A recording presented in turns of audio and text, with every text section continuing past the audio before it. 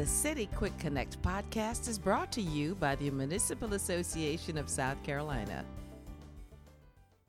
Hey everybody, this is Casey Fields. I'm the manager for municipal advocacy at the Municipal Association of South Carolina. Here is the latest from the Dome to Your Home, the association's weekly legislative report for the week of April 1st. The House of Representatives met in regular session last week. However, the Senate only met on Tuesday and Wednesday in regular session. They did not meet on Thursday so that the Senate Finance Committee could complete work on its version of the state budget. The crossover deadline for bills to pass the originating chamber is Wednesday, April 10th, and the House of Representatives plans to take a furlough week beginning Monday, April 15th. The tobacco preemption bill remains on the Senate contested calendar, and the bill that prohibits the Municipal Association from collecting business licenses on behalf of cities remains in a House committee. The bill that makes changes to the South Carolina Tort Claims Act is also still on the Senate calendar for third reading after it was amended. Both the zero millage bill and the annexation bill are on the House uncontested calendar for debate.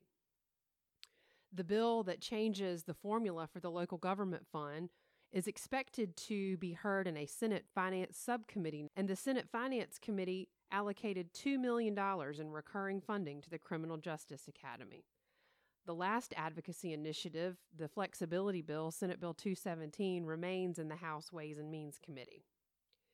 On Thursday of last week, the Senate Finance Committee gave final approval to its version of the state budget. Included in the Senate Finance Committee version of the budget are the following items. $9.5 million is added to the local government fund base amount of $222.6 million. This is a little over $1 million less in the House version. So the new base in the Senate Finance Committee version is $232.1 million. The 1% credit for employers' retirement system contributions, which was funded in the fiscal year 2019 budget, is again funded in the fiscal year 2020 budget. $22 million in non-recurring funds are provided as a match for FEMA funds for Hurricane Florence. The non-recurring PTSD funding that was not included in the House version of the budget is included in the Senate Finance Committee's version of the budget at $500,000. And there's also $2 million in recurring funding provided to the Criminal Justice Academy to reduce its funding dependence on fees and fines. Senator Ronnie Cromer, a Republican from Newberry, introduced a proviso that prohibits private third-party entities from assessing, collecting, administering the collection of, or processing payments of business license taxes on behalf of counties or municipalities.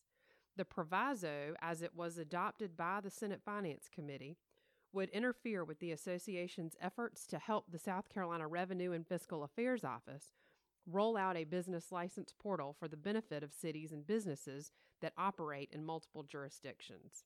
The full Senate plans to begin its debate on the budget on Monday, April 15th at noon. The Senate Labor, Commerce, and Industry Regulatory and Local Government Subcommittee gave Senate Bill 394, the plastic bag ban bill, a favorable report by a vote of 4-3. This bill would prevent local governments from adopting ordinances that ban the use of plastic bags. Please take a moment and thank Senators Ronnie Sabb from Williamsburg, Tom Davis from Beaufort, and Nikki Setzler from Lexington for voting against the bill. Next, the bill goes to the full Senate Labor, Commerce, and Industry Committee for debate. House Bill 4262, the South Carolina Small Wireless Facilities Deployment Act, was amended by the House and given final approval last Thursday. In its original form, the bill completely preempted local control over the deployment of small wireless facilities in the municipal rights-of-way and allowed telecommunications companies the right to deploy small wireless facilities with only limited aesthetic review in historic and underground districts.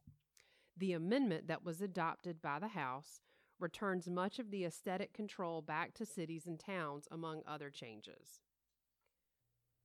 Next, the bill goes to the Senate Judiciary Committee for consideration. So today on the podcast, Tiger Wells is here with us, and Tiger has been the point person at the association for small cell wireless deployment and this bill that we have been working on for quite some time. And Tiger's going to talk everything small cell, from what it is to how it gets to where it is, and all the negotiations that we've been involved in the bill. So, Tiger, what is small cell wireless deployment, and why do we care? Good deal. Well, thanks, Casey, for this. For those of you who aren't familiar with small cells and what they are, very quick primer. Most of us are aware of, on some level, we are aware of those huge cell phone towers that you see across the horizon. And you see an array of little gray boxes around those huge towers. Well, our phones, all of our phones, depend on those towers to receive the signal that we need in order to not only make phone calls, but also to surf the internet. You know, when they talk about 3G and 4G speeds, I'm sure some of us have had situations where you're in an area and you have 4 bars, but it still seems like it's taking forever for you to stream that video or for you to, send that picture. Yeah.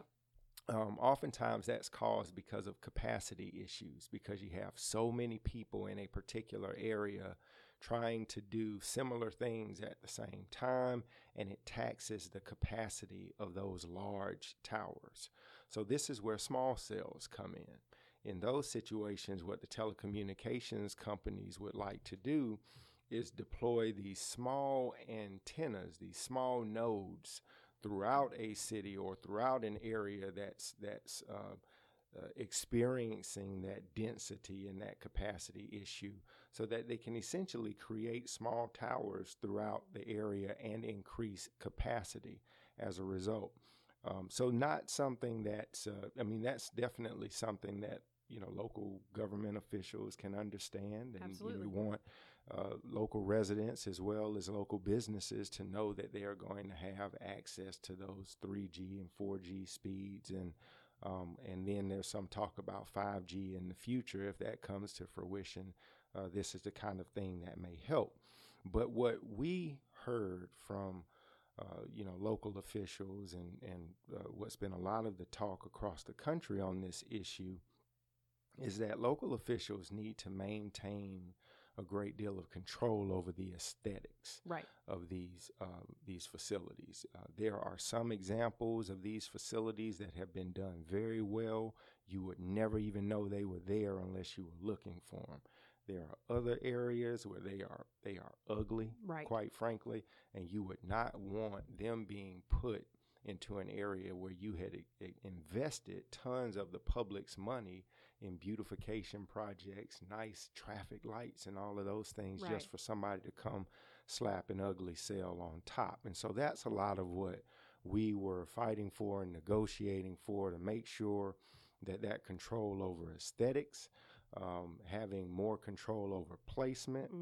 Again, whoever that big constituent is, you wouldn't want this telecommunications company coming in and plunking down an ugly small cell tower a pole in their front yard. Exactly. I know my wife would not be happy with that. Right. And so under the original bill, the way it was originally written, none of that was in there. You wouldn't have that aesthetic control, with the exception of, historic and underground areas. Mm-hmm. What we've been able to negotiate now is you have that aesthetic control throughout your entire city. And Tiger, all those points, and I know you're going to hit on some of the big ones, but all of the details that we negotiated are in last week's From the Dome to Your Home. That's so if correct. you want to read all the nitty-gritty details, That's right. then read the Dome, but you're going to hit on just a couple of the high points. Yes, that's right. And that was, the aesthetics piece is a big one. The placement piece is a big one. Previously, a telecommunications company would basically come in and say, this is where I need to put, my small cell, deal with it. Right. Well, what we're dealing with now is the company would come in and say, this is where we would like to put it. And the city would be able to say, okay, that's a good place for it, or no, that's not such a good place, but here's another option within a 100-foot radius of a that partnership. area. Exactly. It's the kind of collaboration that you would expect to have happen.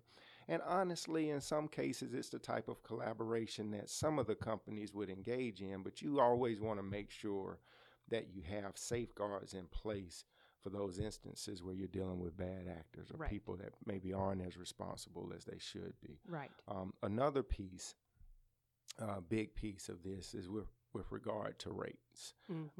When the fees were relatively low for applications and for actual placement and attachment, and we've been able to get those rates up a good deal. Some of you may be somewhat familiar with the fact that there was an FCC ruling in 2018 dealing with the deployment of small cell technology. So on the federal level, we already had a number of restrictions put in place. You couldn't effectively prohibit the deployment of this technology. And so what we tried to do also in our negotiations is to get as close as we could to the limits of what that FCC ruling would allow.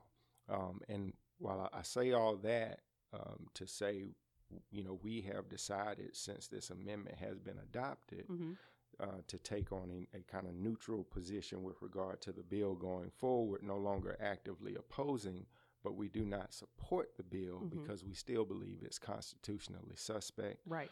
And we also know that there are some of our municipalities that are actively engaged in challenging the FCC rule, and so we understand that they'll have additional concerns and issues with this bill. Right. But I guess the bottom line is just to make you aware that major changes were made in this bill, and we as the association are going to be working going forward to create opportunities to help you during this time of transition, help you understand this thing. And you can always access this bill and details on the bill in our tracking system. You can also access bills that were introduced as new bills and every bill that had action from a subcommittee or a committee through the tracking system. Tiger, thanks for joining us today. That was great information. Be sure to follow the legislative team on Twitter and check back next week for the latest in municipal legislative news from the South Carolina State House. The City Quick Connect podcast is one of several ways the Municipal Association keeps you informed of the opportunities and issues impacting South Carolina cities and towns. Learn more at www.masc.sc and stay up to date with the association's latest happenings on Facebook, Twitter, and Instagram.